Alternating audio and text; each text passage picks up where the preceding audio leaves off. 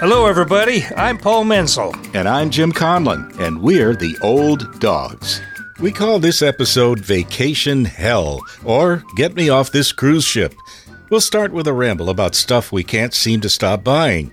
We'll tell the heartwarming tale of a missing dog who stopped being missing. We'll share the meaning of friends when you're homeless. We'll report on a cruise ship mutiny, minus Captain Bligh. We'll talk about an Irishman who got the last laugh at his own funeral. And if you can stay awake for it, we'll give you some pointers on how to sleep better. The Old Dogs interview is with Linda and Jerry Patchen, a couple who have spent their entire married lives searching for inner peace, universal truth, and justice for Native Americans. Stay with us. Say, Jim. Yes, sir. I know this is hazardous, but what's on your mind? I'm glad you asked, Paul.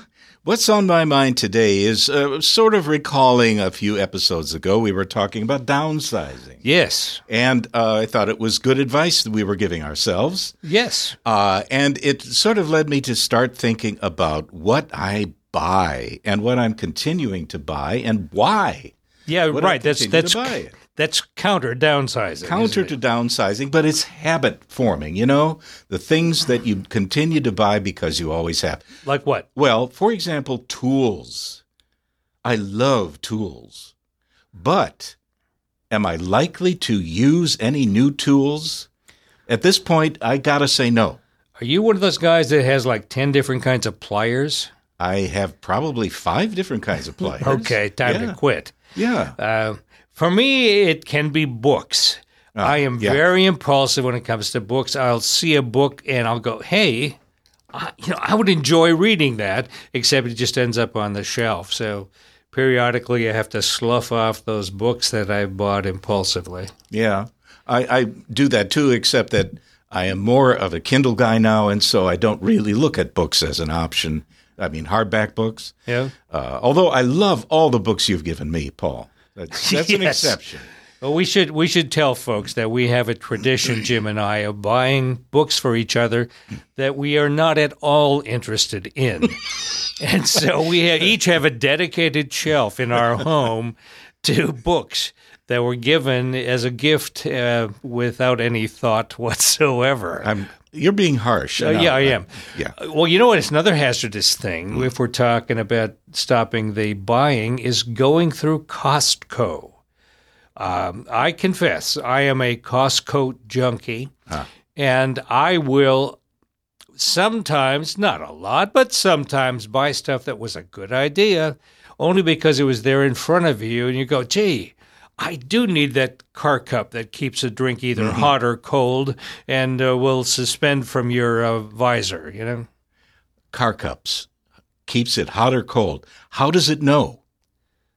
Well, these are sentient car Well, cups. no wonder you would want one.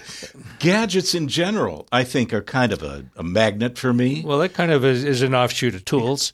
Like what have you bought that you go, why, afterwards? A thing that I plug another thing into. Just in general.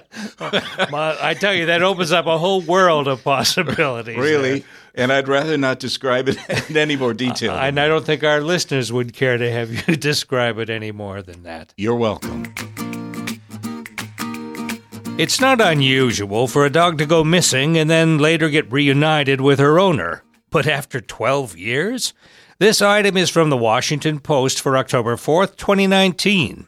Duchess is a fox terrier that dashed out the door of her owner's house in Orlando and disappeared in 2007.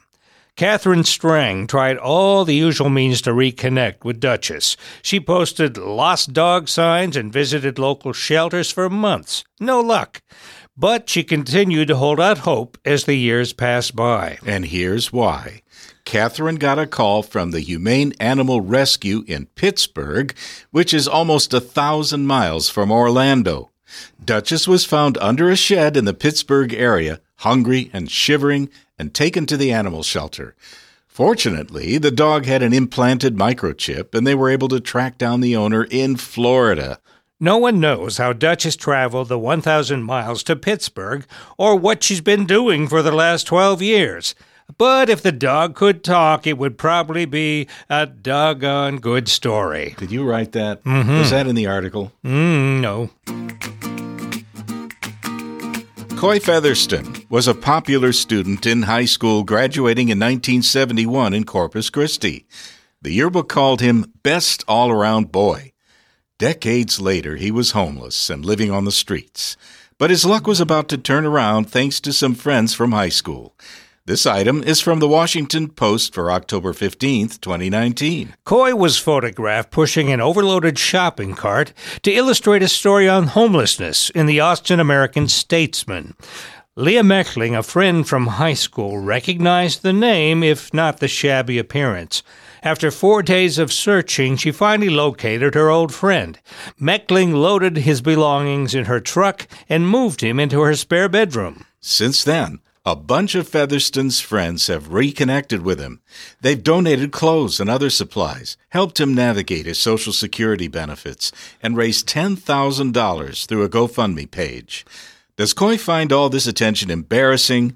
In his words, "It seems as though I've become the poster boy for homeless citizens in Austin.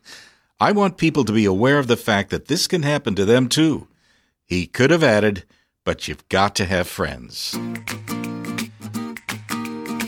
Many people like cruises. They enjoy being shipped from port to port without having to pack their bags. And the food is bountiful, if not exactly 4 stars. But it seems that when cruises go wrong, they really go wrong. This pod nugget is from the New York Times for October 11th, 2019. A ship called the Norwegian Spirit set out from Southampton, England for a 14-day cruise. There were planned stops in the Netherlands, Norway, and Iceland, but bad weather forced the ship to plan new stops. Some of the new stops were also canceled as the bad weather continued. Passengers ended up being stuck at sea for 3 days. At this point, the ship was also having some problems with backed-up plumbing. It was starting to smell like sewage in public areas. While a group of passengers had a rally in the ship's atrium, they posted images and video of their revolt on Twitter and YouTube. They were holding up signs and chanting, "Refund! Refund!"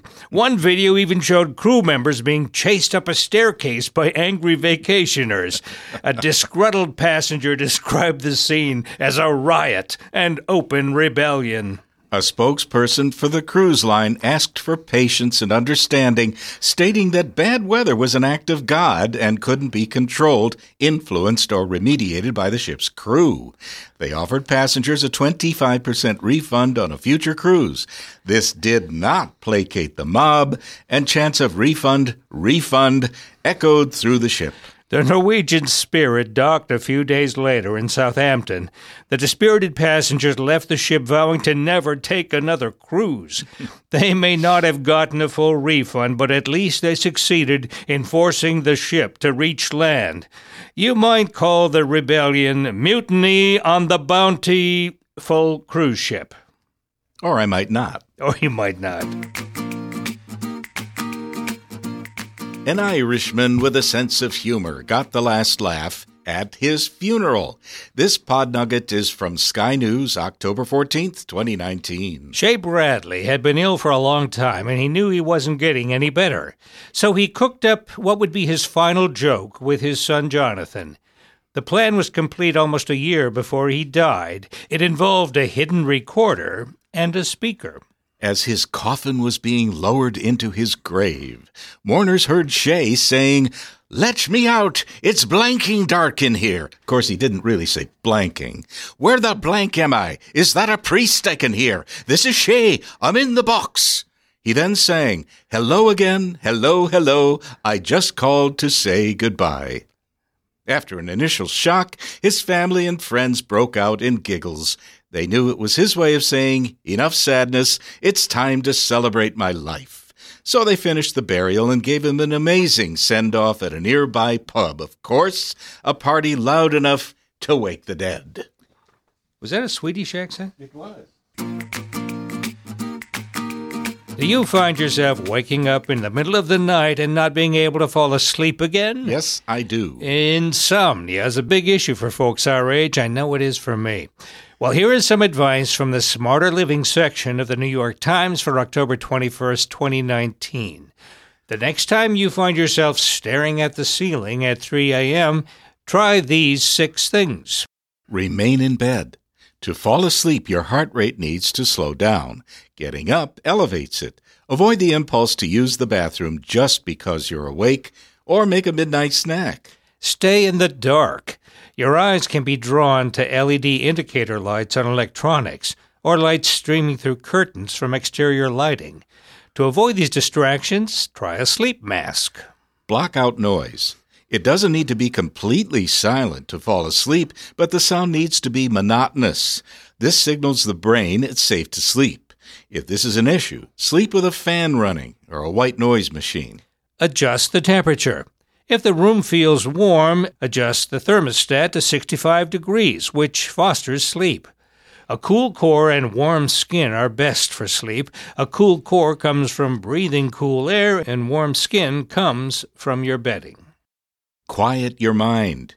Thinking about past events or upcoming challenges can cause a surge in stress-related hormones that elevate your heartbeat. Keep your brain busy with thoughts that don't trigger emotional responses, like doing simple math problems in your head. Or counting sheep? Getting up is your last resort. If after 20 minutes you're still awake, leave the bedroom and do some reading or another quiet activity.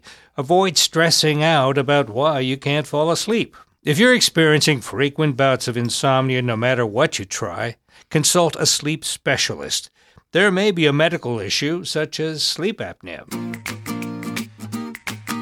Linda and Jerry Patchen met and married in the 60s, a time of great change in society. This was a change both of them embraced in many ways, leading to a lifetime of inner and outer exploration. Now in their 70s, they haven't lost their passion for self-discovery. Here's how it all came about. Jerry and Linda, we'd like to start by asking you to comment on the 60s. With all that was going on back then, what in particular drew you to that scene back in the 60s? Well, the culture was going through a mass transformation in terms of dress, music, art, sex, drugs. There was a whole zeitgeist, the spirit of the times that was transformational. And I think people our age were drawn to that, and we were likewise attracted. And what specifically attracted you to that? What was the thing that really got you involved with the zeitgeist of the 60s? I knew that I didn't want to live and conform to what the generations had done before me down in South Texas.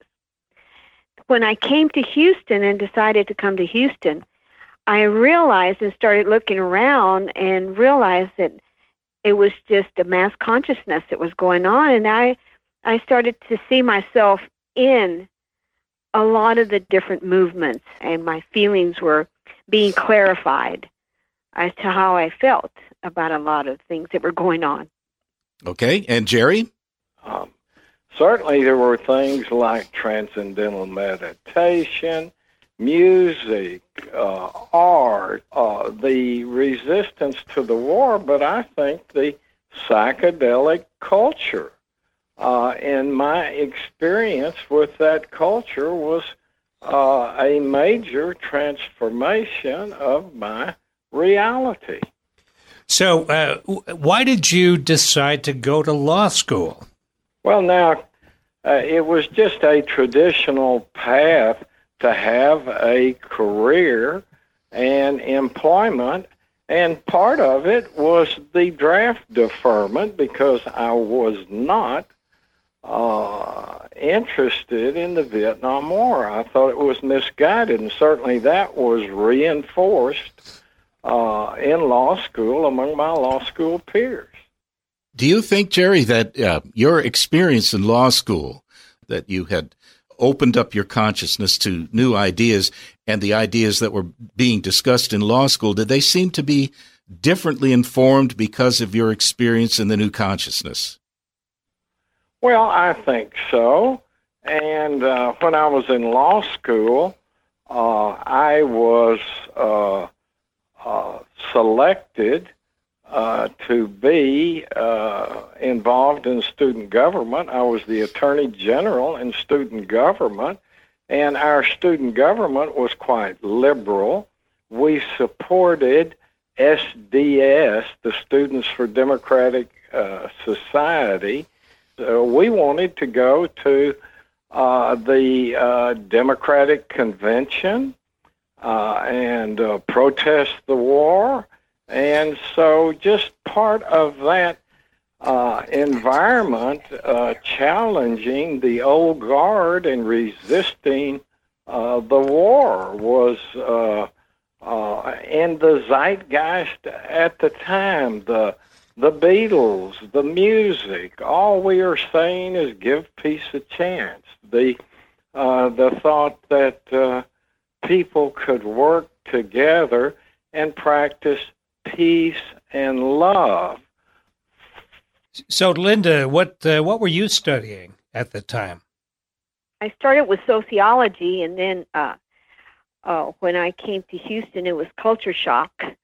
So I ended up learning about merchandising and interior design. I was in the social Harris County community action programs. I was in the planning department of that. I was out in the field with parks helping kids. So we have to deal with the Native American Church. Tell us how you first got involved with that group. I have always been attracted to the underdog, so to speak, and I had an attraction to Indian people as a result of some of the experimentation with psychedelics that was going on in the 60s. I had an experience with mescaline.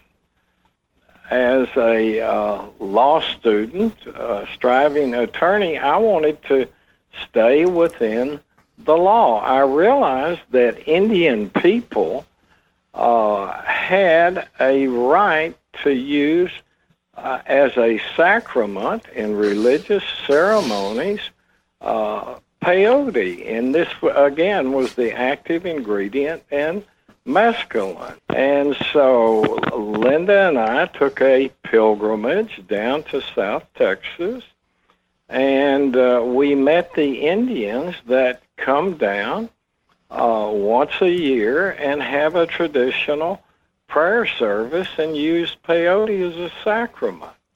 And so the Indians, in a very welcoming and open-hearted way, honored our sincerity, and we were sincere. We were looking for something good in our lives. We weren't looking to joy trip, and we got involved with the Indians, and as a young attorney, I started representing them, and it was my honor and our honor to be among Indian people, for me to represent them in court involving protecting their right to use their traditional sacrament peyote, which goes back 6,000 years in the Americas.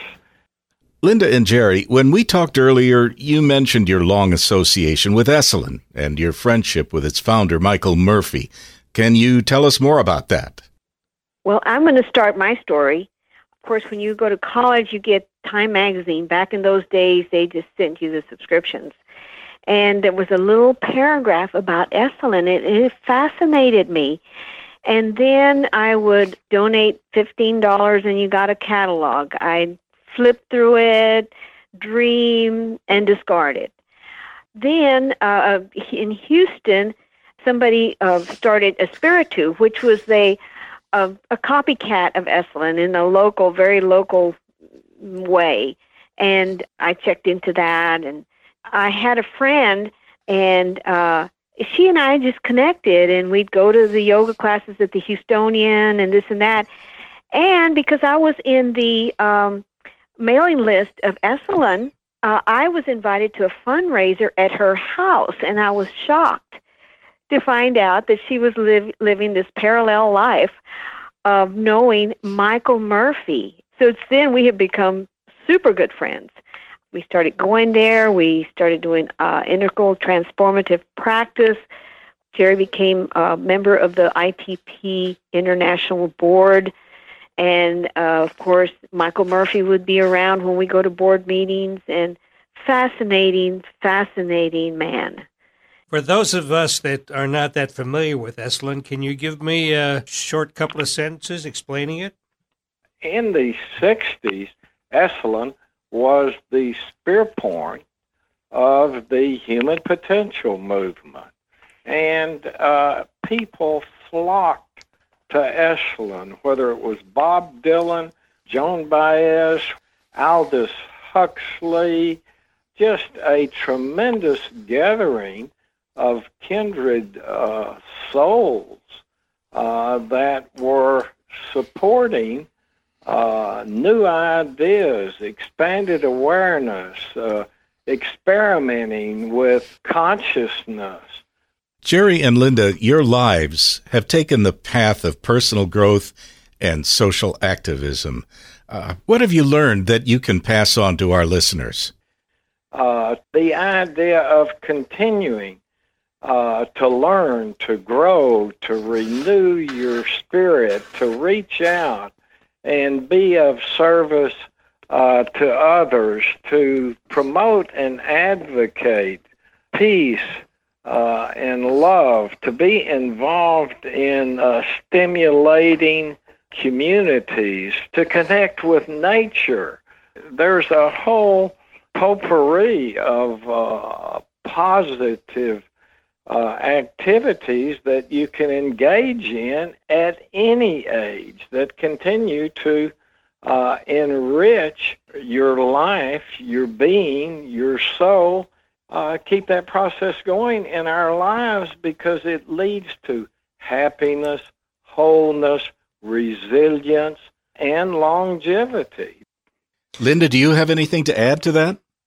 Well, I'll put it in a nutshell and just say always transforming and evolving spiritually, mentally, physically, and in my soul. Like what you've been hearing? How about sharing the joy with your friends? We can always use more listeners. There are more episodes on the way, so stay tuned and keep howling at the moon.